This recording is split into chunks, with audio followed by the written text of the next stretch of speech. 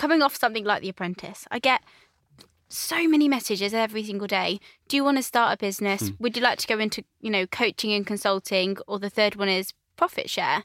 And I stay away from profit share 100% of the time, because if I'm working on somebody else's business and have a percentage, usually it's 20-25%, it's not me making the calls and it's not me helping them out. It's all about them because it's their business. And I think, especially if you're not an established business person, which, I'm not. I'm still young. I'm still a baby business. I'm still a baby businesswoman. If I start taking on too many things, I lose the focus on what actually really matters, and that's growing my business.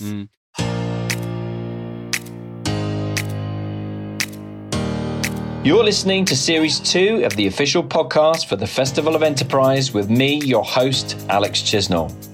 Join thousands of other established entrepreneurs and business people for free at Olympia in London from April the 28th to 29th, 2020. Just go to festivalofenterprise.co.uk to get your free ticket. The Festival of Enterprise is the event for any small and medium business looking to grow faster. This event will reward you for taking a day or two from working in your business to working on your business. We'll provide you with access to the most useful, tested methods of developing your businesses. We help you sustain, grow, scale, and thrive faster and for longer than where you stand today. And for exhibitors and sponsors, we provide direct access to the UK businesses and individuals that are the most primed for growth. Festival of Enterprise is the home for entrepreneurs. Get your free ticket to this April's Festival of Enterprise at Olympia in London by going to festivalofenterprise.co.uk. Welcome to episode 7 of the official Festival of Enterprise podcast with me, Alex Chisnell. This week, my guest I chat to is Sabrina Stocker, best known for appearing on BBC TV's The Apprentice TV show. She's also a successful entrepreneur, having launched My Tennis Events in 2016 with zero capital. It's become so successful now that she runs over 400 tournaments a year and has built a team that enables her to spend just 15 minutes each day on the business itself. She started her first business at the age of just 14 and became the youngest person ever to graduate from Edinburgh Business School with distinction. The London-born entrepreneur also won the prestigious Queen Tennis Tournament, aged just 12.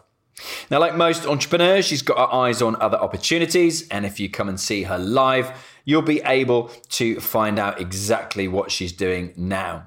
You can join her for free by going to festivalofenterprise.co.uk and claiming your free ticket to see her at Olympia in London on April the 28th, 29th. Join us also for the full episode when we chat about the pros and cons of being on The Apprentice, the benefits of public speaking, and adding additional revenue streams to your business. I knew I wanted to study business, but a bit of a geek at school, straight A's, wanted to get into physics or economics. I didn't want to study business because I don't think you learn much in a business degree. I think it's good for the corporate world, but not for a startup. So I kind of found a loophole in the system and went straight to my MBA. Did you? Yeah. I was going to say, because I looked at that and I thought, how did you manage to go from A-levels to doing an MBA? There's a loop in there somewhere that might have been closed since. Well, I got distinction in my MBA. Right. So because I got onto the starter course, I got near full marks in all my exams. They just let me straight go onto the MBA, which was amazing. And are you still studying today? No, finished, graduated. Graduated. Youngest person to graduate with the grade I got, so very, very happy. Indeed. And do you think, because I was looking at the background thinking, what's your opinion? Do you think successful entrepreneurs are made or are they born? What are your thoughts on that? I think they're born. Do you? I don't think you can teach a certain level of entrepreneurship. That definitely didn't come out right. It's quite a hard word to say, isn't it? Yeah. I don't think you can learn it. Mm-hmm. I think you have it in you, but it is something that within the learning process takes out of you. So whether you've always got the traits, it just is whether you have the opportunity or you create the opportunity for yourself to learn that you have those traits within you. So do you think people can still be entrepreneurial and work for somebody else? I think so, but It depends on what you call an entrepreneur. Because for me, it means that you're not being reliant on your time. And I think now there's a big divide between, are you giving up your time to make money, in which case I don't think you're an entrepreneur. You're just creating yourself a job. Yeah, no, I wholly subscribe to that. And I've been there as well. When you start a business because you don't want to have a boss, you want to be your own boss. But before you realise it, you've just traded one job for another. And actually, this new job, much harder. So much harder. You work twice as much, you earn half the amount of money, and you have 4 times the amount of stress. Exactly. So that is not the dream. No, but it's a reality to so many, people. I think if you're still training in what you want to do, and suddenly, you end up in hospital for 2-3 months, which is what happened to me, and you come out and you haven't got a business. You never had a business in the first place. Whereas if everything's processed and got systems in place, you've got staff doing the job, you don't physically have to be there. Yep. Then I think you can define that as being a business person. So rewind to that then. So tell me, what happened? Did you get injured playing tennis then? It's actually earlier this year. I was in hospital for 2 months. Don't know what the cause was. And, I came out and it was fine. The business was still running. But if I hadn't have got it to a place where, it was running itself, then I would have lost it. Interesting. So have you changed things since then as well? Like with regards to systems and processes, and gone, actually, that was, we survived, but that was a bit of a wake-up call, and now I need to do X to get to Y. I think half I did. I think I've fine-tuned it now. So it's quite bad. I only spend about 10-15 minutes a day on my business, and I'm starting my new business. So I've now got it into a place that I don't really do much, apart from if there's any kind of high-level strategic planning, in which case I tell someone the plan and they do it. Mm-hmm. So it's great. So what do you do on a daily basis? Literally just check in with the business? Just check my emails. Just send a couple of text messages, make sure everyone's happy. So do you okay, so yeah, very nice. Sounds very good. I have other things that I do now in the spare time. Yeah. But do you have somebody then that you trust implicitly that you've, say, recruited that's in a position that you can be so, relatively hands-free? Yeah, I've got, 2 right-hand guys, both amazing. One of them used to be an intern for me and does everything for me, basically. So every single day I know exactly what's getting done. I just have to log on, make sure that everything's getting done. And for whatever reason that he got ill, he didn't want to continue working for me, then everything's so operationalised that I could just hand it over to somebody else. And with that business then, and that's My Tennis Events, yeah? So to rewind a little bit, because this is interesting. So you run, and this is probably out-of-date information, but 400 plus tennis events a year? That's correct. Okay. And what type of events are there? Are they complete mixture from like corporate down to getting juniors into tennis, or? So we have 2 main that we do. One corporate, so cardio tennis, team building days, even apprentice-style tennis days. Okay. They're fun.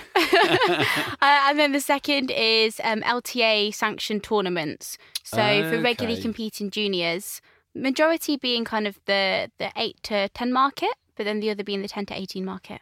And you can run them? Yes. They're very fun. I'm actually a national referee. Are you? Yeah, which is pretty cool. Yeah. It's a bit geeky, isn't it? No, that's cool. Okay, so you and do you think therefore that business has got to a certain level, and you can't grow it anymore, or is there a ceiling to it? I think I could grow it if I wanted to, but I'm really happy where it is at the moment. We've got a team of 42. We've got 10 venues with, the biggest event company in the UK. Mm-hmm. I'm happy where it is. And again, I think the true spirit of an entrepreneur is that you just don't want to have one business. You want to have several. Yeah. And if I spent the next 10 years really investing into this tennis business, and there's only, there is only so much tennis business can grow. Yeah. Then if everything falls apart, I'd have nothing else to go on to. So I'm in a place now where launching the new business, but allowing the current one to keep running in the background. And interested to know, what do your family and friends think? Because I remember looking when I knew we were going to meet up for the first time at the Festival of Enterprise, and looking at your Instagram, and there was, I think it was your birthday, and there was like 2 balloons, and there was like a 4 and a 2, and I was like, I'm sure she's not 42. Clearly, they're the wrong way around. But what do your parents and friends think? They're so supportive, actually. My friendship group has massively changed in the last year. One, because of the show, and two, because the majority, 80% of my friends were in 9-to-5s, and I find that really hard because if I'm not meeting other people on my same level, then I'll never be able to push myself because I think it's a massive mindset game. Yeah. But yeah, they're really, really supportive. So that really helps. I bet it does. And I totally get that as well. But most people, or a large percentage of people, shall I say, I include myself in this group. You're constantly getting different offers to start new businesses or partner with other people on new businesses. And I get that on a quite regular basis as well. And I think the danger for a lot of people is they choose to start a new business before the current business. 100%. And I've done that myself by trying to expand a sports injury clinic business from one site to multiple sites. And I didn't have the systems or the processes in place. So in the end, one was doing really badly, one was doing really well. So you're robbing Peter to pay Paul, and it's on foundations of sand. So I call it shiny object syndrome. Snap, me too. Yeah, but I heard one today on Stephen Bartlett podcast, and he had an American author on there, and he called it shiny pony syndrome. I was like, what the hell? What's a shiny pony? I like that. But you go shiny unicorn. That can be our new thing. Okay. Especially coming off something like The Apprentice. I get so many messages every single day. Do you want to start a business? Would you like to go into, coaching and consulting? Or the third one is profit share. And I stay away from profit share 100% of the time, because if I'm working on somebody else's business and have a percentage, usually it's 20-25%, it's not me making the calls and it's not me helping them out. It's all about them because it's their business. And I think, especially if you're not an established business person, which, I'm not. I'm still young. I'm still a baby business. I'm still a baby businesswoman. If I start taking on too many things, I lose the focus on what actually really matters, and that's growing my business. And when you say profit share, what kind of businesses are they, or what kind of offers out of interest then? So random. I thought they were. So random. Everything from a lot of sports companies contact me, a lot of personal trainers, a lot of people wanting to start an online business. So kind of the sport fitness phase contacts me a lot.